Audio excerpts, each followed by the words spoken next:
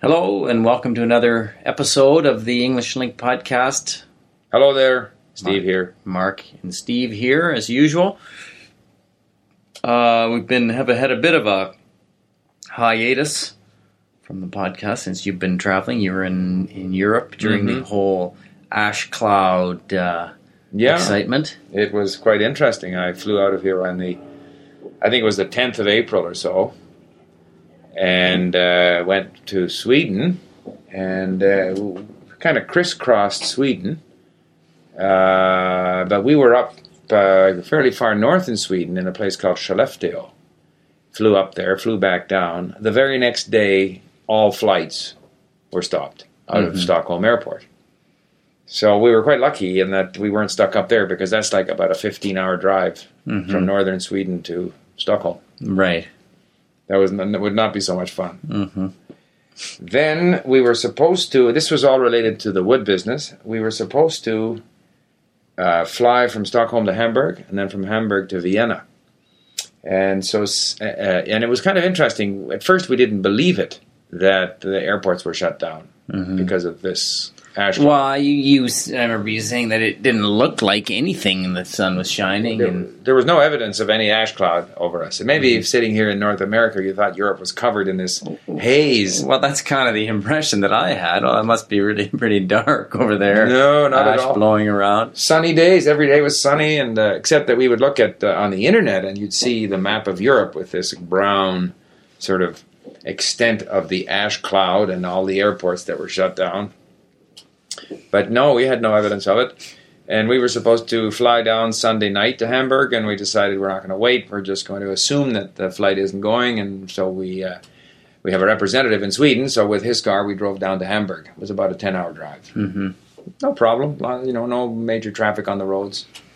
Stopped for a sandwich here and there, and that was it. Then we were supposed to fly from Hamburg to Vienna, and there again the planes weren't flying, so we rented a car this time. The trains were hard to get on in Germany, because a lot of people who normally fly were taking the trains. So there were two of us at this point, and we just rented a car and drove south. Stopped and spent one night in the medieval town of Dinkelsbühl. It was very nice. Visited a sawmill, and then drove to Vienna, and then flew home. And you were lucky, I guess, on your flight home. The day you were scheduled to fly home from Vienna was the day the flights were Well, that's right. allowed again, so you didn't end up... Because anyone who had been trying to fly home in the days preceding was now on a wait list, whereas you came along on your scheduled day, got on your plane, and off you went. And all the people that had been waiting for a week, however long it was, are there on standby, which is out of luck.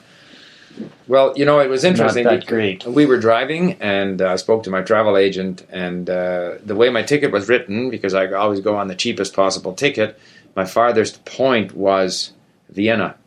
And if you don't show up for one leg, they might consider you a no-show, and therefore you would lose the rest of your, reservations. But it looked like planes were flying out of Frankfurt, and they weren't flying out of Vienna, so my travel agent said that he could arrange it with Lufthansa so that I wouldn't have to go to Vienna, because at this point we no longer had a meeting in Vienna. But in the end, I just was afraid of doing that, because, first of all, the fellow I was with, we couldn't get him on a train to Vienna, so I had to go to Vienna with the car for his sake, although I could have given him the car, I guess, and taken the train back too. But it was hard to get on trains, the train station. We went to the train station in Munich, and, we asked them, what time are the trains to Vienna? And, oh, yeah, there's one at 15:59 and one at 17:22 or something. And I said, are there any seats? He says, you'll have to line up to find out. Go and take a ticket. There were 40 people ahead of us for two trips. Mind you, they're not all going to Vienna, but we figured our chances. It was very crowded. We figured our chances if we waited 40 people before we got to speak to a ticket agent. Maybe that wasn't so smart, so we just drove to Vienna, hoping that we could fly out the next day, and we did. So that worked out well. Yeah, no, I think it worked out all right for you. Yeah. Well, when I on the flight from Frankfurt, people came on board. As we got on board, there were people who started their flight in Frankfurt. Fellow sitting beside me said that they had come to the airport 3 consecutive days on standby. And the first day they arrived at 11, and other people had arrived at 7 in the morning. So the following 2 days they came at 7 to be first in line. Right. And finally on the third day they got on a flight. Gee, I think that'd be kind of tough. You're spending all this money at a hotel. You're traveling to the airport every day. Obviously, you got to bring your luggage each time. You wait, and then you stand by, and oh no, you didn't make it. Go back home. Yeah, that's pretty tough. And I guess I understand that the rules in Europe are that European airlines are responsible for hotel costs for any passengers inconvenienced by schedule changes. Although I understand the European airlines are fighting this because that would be a horrendous bill. It's not just the people that are in Europe stranded, but the Europeans that were abroad that were stranded as well. People in wherever, Thailand, whatever you heard about, that I guess had an extended holiday, whether they wanted to or not. And I think, but apparently the laws in Europe do say that, if I'm not mistaken, that the airlines are responsible for all those costs, and they're trying to obviously fight it. Which, I mean, how can you blame the airlines? I mean, the government's brought in the rule, or they made the ruling that government organizations that no flights could fly, and then the airlines have to pay for that. Well, I was listening, as you know, I listened to my Russian on Echo Moskvi, and they were interviewing 2 Russians who were stranded. And of course, the view of the passenger is, I should be compensated. And the interviewer from the radio station was very sympathetic. You mean they didn't, look after you? They didn't pay for your hotel room? Isn't that terrible? And so forth. But, as someone say, in the lumber business, where we sell lumber, sometimes there can be wood that's less than perfect, or there can be circumstances often beyond our control, like maybe there's a strike, or the company goes bankrupt and doesn't ship the wood. And so, it's very uncomfortable as a company when you get hit with these very, very heavy charges for things that, obviously, if our lumber is not on grade, that's a problem. But if there's a strike, or if one of our suppliers goes bankrupt, these are things beyond our control. And the customers are unhappy, and they want us to compensate them. And I mean, where are the airlines? The airlines are all half broke anyway. Where are they going to get the money? Well, that's the thing. I mean, people are very quick to complain about the airline should do this, airline should do that. But at the same time, if they can save $3 by going from one airline to another, they will.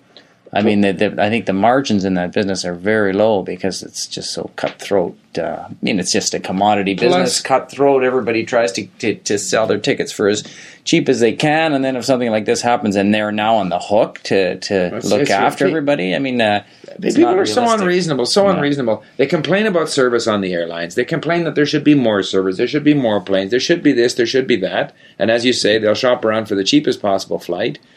And then they'll complain that they're not put up in a 5-star hotel when something like this happens. So, I mean, I think if it was possible for an airline to charge more and provide a full service, great food, whatever, full compensation if you're inconvenienced, we charge more, but we provide all this. I think if it was possible to do that and make money, someone would be doing it. So therefore, you can't have your cake and eat it too. Right. It's a good English expression. But I mean, consumer's consumer, as long as the consumer has a choice. But if all the airlines go broke, then the consumer won't have a choice. Right. There won't be any airlines flying. It was interesting. Kate here in the office was saying that a friend of hers had bought a charter ticket, like a week. Oh, they're the worst. They're the worst. So they had a charter bought during that period to go to Europe for a week. Flight and hotel, whether it was flight and hotels or not, I don't know. But they bought their charter and then they couldn't go because no flights could go to Europe. And apparently they just lost their money. There was no Same in Europe. refund, no nothing. Same in Europe. People in Sweden, and there's lots. I mean, if you're in a country like Sweden, the land of the midnight darkness, in winter, there's a lot of people planning to go to Cyprus and North Africa or Egypt or whatever. Right. All those people, that's what we kept on hearing on the radio. People just lost those. Gone. How's that possible? Reservation at the hotel, gone. Nothing, zero. At least with the major airlines, you can fly at some point. Right. On your ticket. I mean, why wouldn't those charters be responsible to give that money back? That's what I don't understand. I don't know. But I don't know. You know, Anyway, it of all the sounds things amazing. that I worry about, the vacationing Swedes or Canadians who lost their charter, I don't. It's tough. You don't worry if because you wasn't weren't. me. It wasn't you. I know Otherwise, that's the we'd have thing. a- I was surprised to hear that. Wow, they're allowed to do that. I was surprised to hear that because they didn't. It's not their fault, but it's not your fault either No. that they weren't able to fly you. You didn't fly. You didn't go for your holiday, and yet you're still out that money. That's amazing. But you know, it sort of makes me think. You know, we do live in an extraordinary world. If you consider the however many 100,000 years that humanoids have been wandering around on the planet, and probably for most of that period, most of them didn't wander very far. Although some of them wandered far because they spread out to basically settle the whole Might globe. have taken them a while. I don't think it was. It wasn't an afternoon stroll. One guy went. No. So over Africa 10,000 to years, they Sweden. moved a couple of thousand miles, maybe. But here we are today. Just jump on a plane, fly somewhere. Anything that happens is news everywhere. You know, I was thinking, like, this morning we had a little bit of a glitch on Link, and we alert our guy in St. Petersburg, and he starts working on it. We got another guy working on something in Bolivia. A fellow in Croatia did our design. We got members in every country creating content for our libraries of different languages. And we have a community of people working together. Like, we have a project of people from 20, 30, 40 different countries working on different aspects of this thing. I mean, talk about globalization. It's amazing. It's absolutely amazing. This is, you know, 10 years ago, it wouldn't have been possible. You would have to be in a major corporation with branches all over the place. You know, and here we are today, just little. I mean, the internet is fly by amazing. night, not fly by the seat of the pants operation. I wouldn't say that, but small Right. is the word. Small, but very professional, of course. But we have a group of collaborators on just about every continent. It's extraordinary. Yeah, and if you figure that Serge before was in Antarctica. Was he in Antarctica? Yeah. What, like did he? Or down there somewhere. Was he listening maybe, to Link? Maybe not in Antarctica. Do they have the internet in Antarctica? This was before he was on Link, I think. Okay. But we certainly have people from Africa on our forum, from Egypt, from, I think, the Ivory Coast we've had. Lots from Asia, Eastern Europe, Western Europe, Latin America, Chile, Argentina. Did I leave out a continent? Australia, New Zealand we have. Probably some lost island in the Pacific. I'm sure. I don't know. Amazing. Yeah. So, anyway, you made it back. No more ash cloud concerns that we've heard. I mean, the ash cloud thing, I guess, the thing about it is nobody's too sure if it was that serious an issue or not. There was a plane affected in the 60s.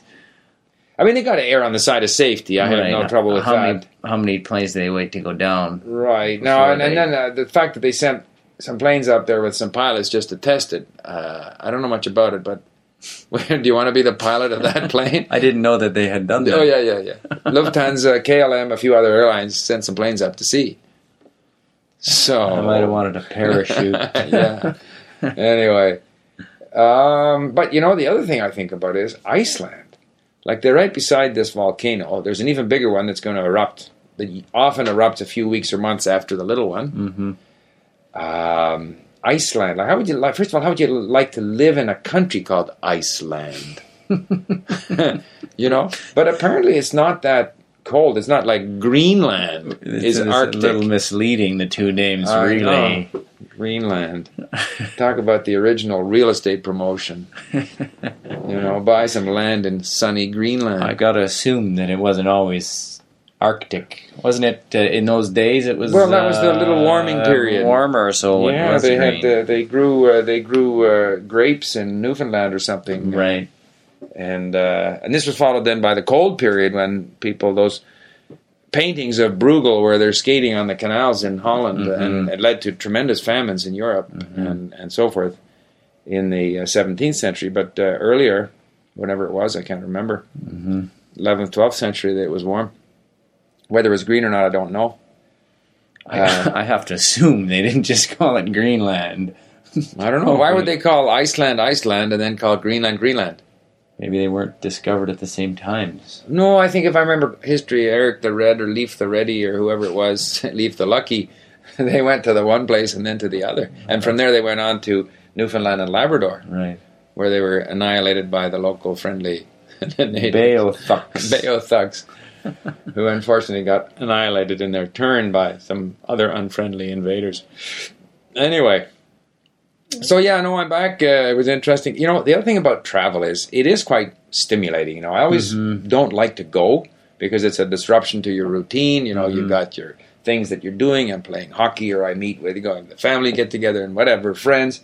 All of a sudden, you got to break that routine. So it's always a little bit. I hate kind of tearing myself away, but once you get out, and unfortunately on the flight out, I couldn't book my seats. I sat not in the aisle where I like to sit, but one in from the aisle amongst the four in the middle, and the guy beside me probably weighed about 300 pounds, Yeah, about that's 6'8", had a great big gut, kind of overflowed into my seat area, and the Lufthansa seat configuration is not very user friendly. So Right. when the person in front leaned their seat back, then the reading light didn't come at my book. So I had to kind of bend. I was trying to avoid this large fellow on my right, and I was moving my book over to where I could read. Anyway, what can you do? Yeah, all those things make it for a much longer Longer flight. However, once you're there and you see a different country and you're traveling, there's something about it that's definitely stimulating, and I think it's good. It kind of recharges your batteries to travel. So, and if you can't travel, then learn a foreign language. It's almost like traveling in the Link Library. Well, that's right. You're traveling in terms of culture, and what better place to do that than at Link? I mean, I think we've said it all right there. There we have, yeah. We might just want to wrap it up then. Someone, I do get requests, but I can't remember what. We'd had the one request, which we did on homes. I think we've had a request on food. Yeah. We will respond. So if there's anything you would like us to talk about, please let us know. Absolutely. Talk to you again next time. Bye for now. Bye-bye.